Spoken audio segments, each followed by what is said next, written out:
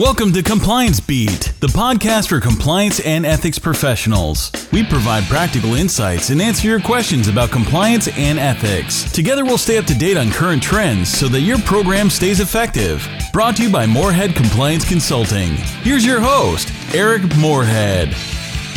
The question today is, why is the United States Sentencing Commission involved in compliance and ethics? This is part of a continuing series I call Sentencing Commission Confidential, where we take a look at the history and operation of the sentencing guidelines, and in particular, Chapter 8 of the sentencing guidelines that have to do with organizations. To answer why the Commission is involved in compliance and ethics for organizations to begin with, you first have to go back to the beginnings. In the mists of time before there was a United States Sentencing Commission. And it's actually not that long ago. Back in 1984, there was a bipartisan movement in Congress to reform overall federal sentencing practices. And I won't get into too much detail as to what was going on outside of the context of organizations and sentencing for companies and organizations. For those that remember the 1980s, Parachute Pants, Michael Jackson's Thriller, there was also Ivan Boesky and Michael Milken, the junk bond kings, insider traders. These corporate scandals that we're all too familiar with over the last 20 years certainly happened back in the 1980s as well. But at that time, compliance and ethics as a profession wasn't even a glimmer in the eye of anyone. There were no compliance and ethics officers. There was no professional organization dedicated specifically to compliance and ethics. There was no professional field of study in the area. And while highly regulated industries, particularly in the financial sector, did have compliance, there was very little talk about corporate culture, and certainly not about how that corporate culture might relate to ethical behavior and compliance. These were the years of the original Gordon Gekko.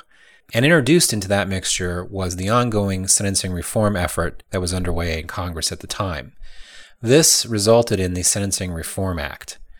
As I mentioned, the Sentencing Reform Act was primarily concerned with reforming the sentencing of individuals, actual humans, that would be sentenced in federal court. It did this in broad strokes by eliminating parole, creating a determinate sentencing regime, which is to say that the sentence announced by the judge should be close or very close to the sentence actually served, with the notion that all of this would create more transparency in the sentencing system and reduce disparities in sentencing that happened regionally across the United States. What Congress saw and what they wanted to alleviate were scenarios where somebody charged with exactly the same offense in, say, Massachusetts would necessarily receive the same sentence as somebody charged with that sentence in Florida. To accomplish these goals, the Sentencing Commission was created by the Sentencing Reform Act. The Commission is an independent agency. It has 7 voting members. These are both judges and non-judges.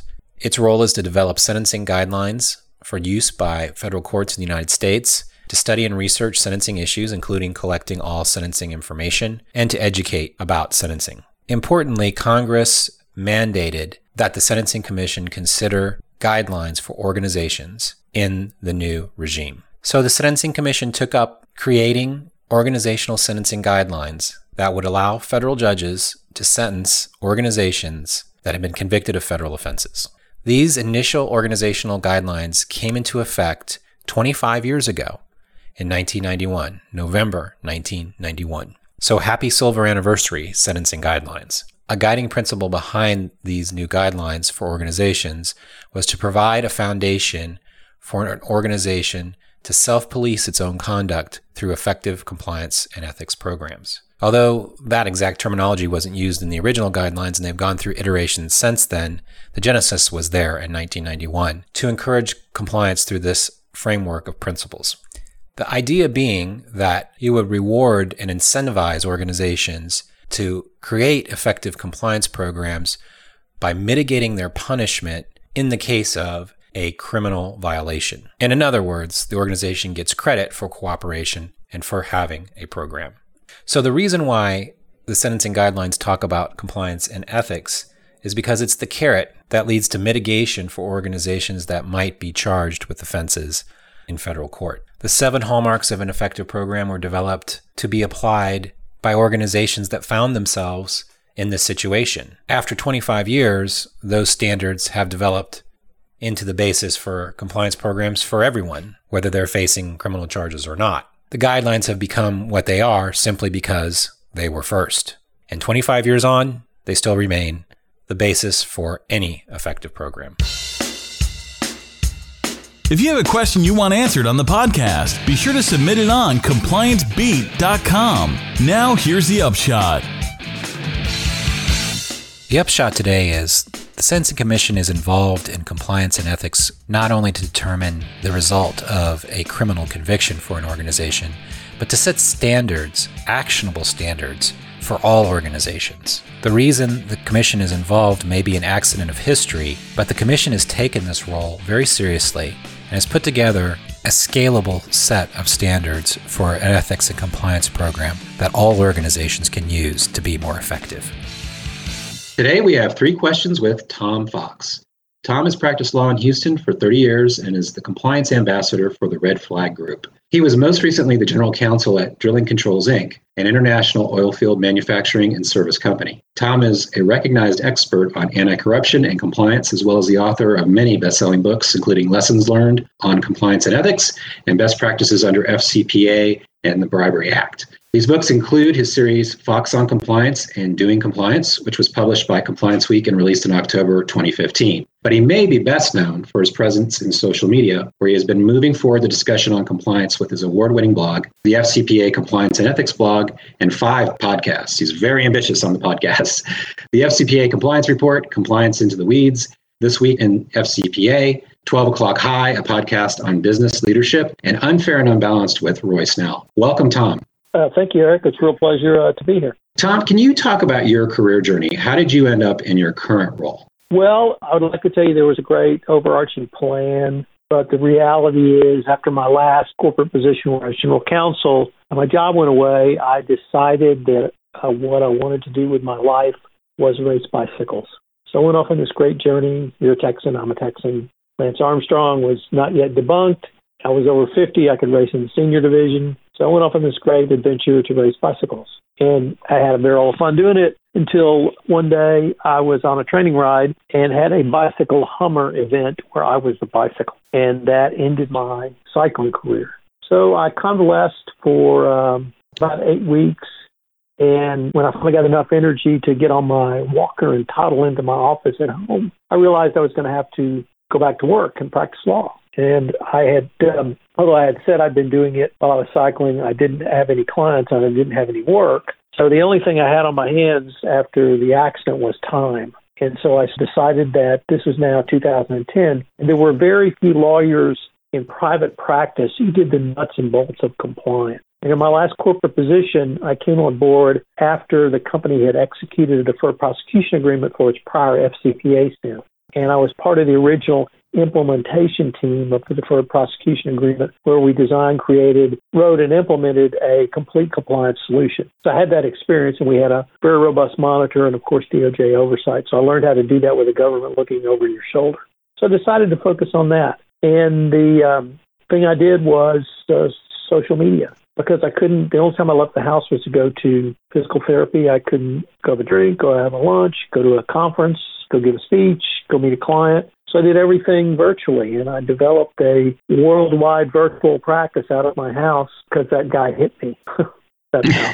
Yeah, as we were talking about before we started this, everybody has a different path, and your path is certainly unique. Now, if you could go back in time and tell yourself one thing before you entered the compliance field, other than to watch out for Hummers, what would that one piece of advice that you would give your younger self be? I would have said to get into compliance sooner rather than as late as I did. And I recognize 2007 may not seem like late, but a lot of very talented people started this profession, and I just wish that I had the foresight to get into it earlier. I can remember at Halliburton, I was at Halliburton in 2004, and I had heard of the FCPA, but I could spell FCPA, and that was about it. And I wish that I'd known about it a little earlier in my career, and I could have transitioned over to doing more compliance work, whether it be with a legal department or dedicated to compliance like I am now. No, I think you're not alone in that feeling too. I'm I have a very similar story where my boss came into my office at around the same time and said, "What do you know about the FCPA?" And I was like, "I don't know anything about the FCPA." A lot of us in Houston felt the same way, and we probably would have been better served to know something about not only FCPA but compliance beforehand. Now, if you can peer into your crystal ball just a little bit, what one or two trends in compliance and ethics do you think are going to be vitally important over the next couple of years? Eric, what I see is a continuation of the trend that really started in 1992 with the sentencing guidelines. And that trend is to put risk and risk management at really the highest levels of a company as part of its calculus. And what I mean by that is that companies now have, in large part, a chief compliance officer who is part of the C-suite, part of the executive management team, and they are considering compliance issues, whether that be foreign corrupt practices, anti-bribery, anti-corruption compliance, or other types of compliance in business decisions they made. The one thing that has struck me about Ethisphere and their annual awards for the world's most ethical companies is many of those companies have been under or are under FCPA investigation, yet they're in that category or have won those awards, and they are more profitable by average than the Dow Jones average. And the reason is because they have more robust internal control, and they measure and manage risk more efficiently, and that makes them more profitable. So I see compliance moving to become part of an overall assessment at the highest levels of an organization through the measurement and management of risk as part of the way a company does business.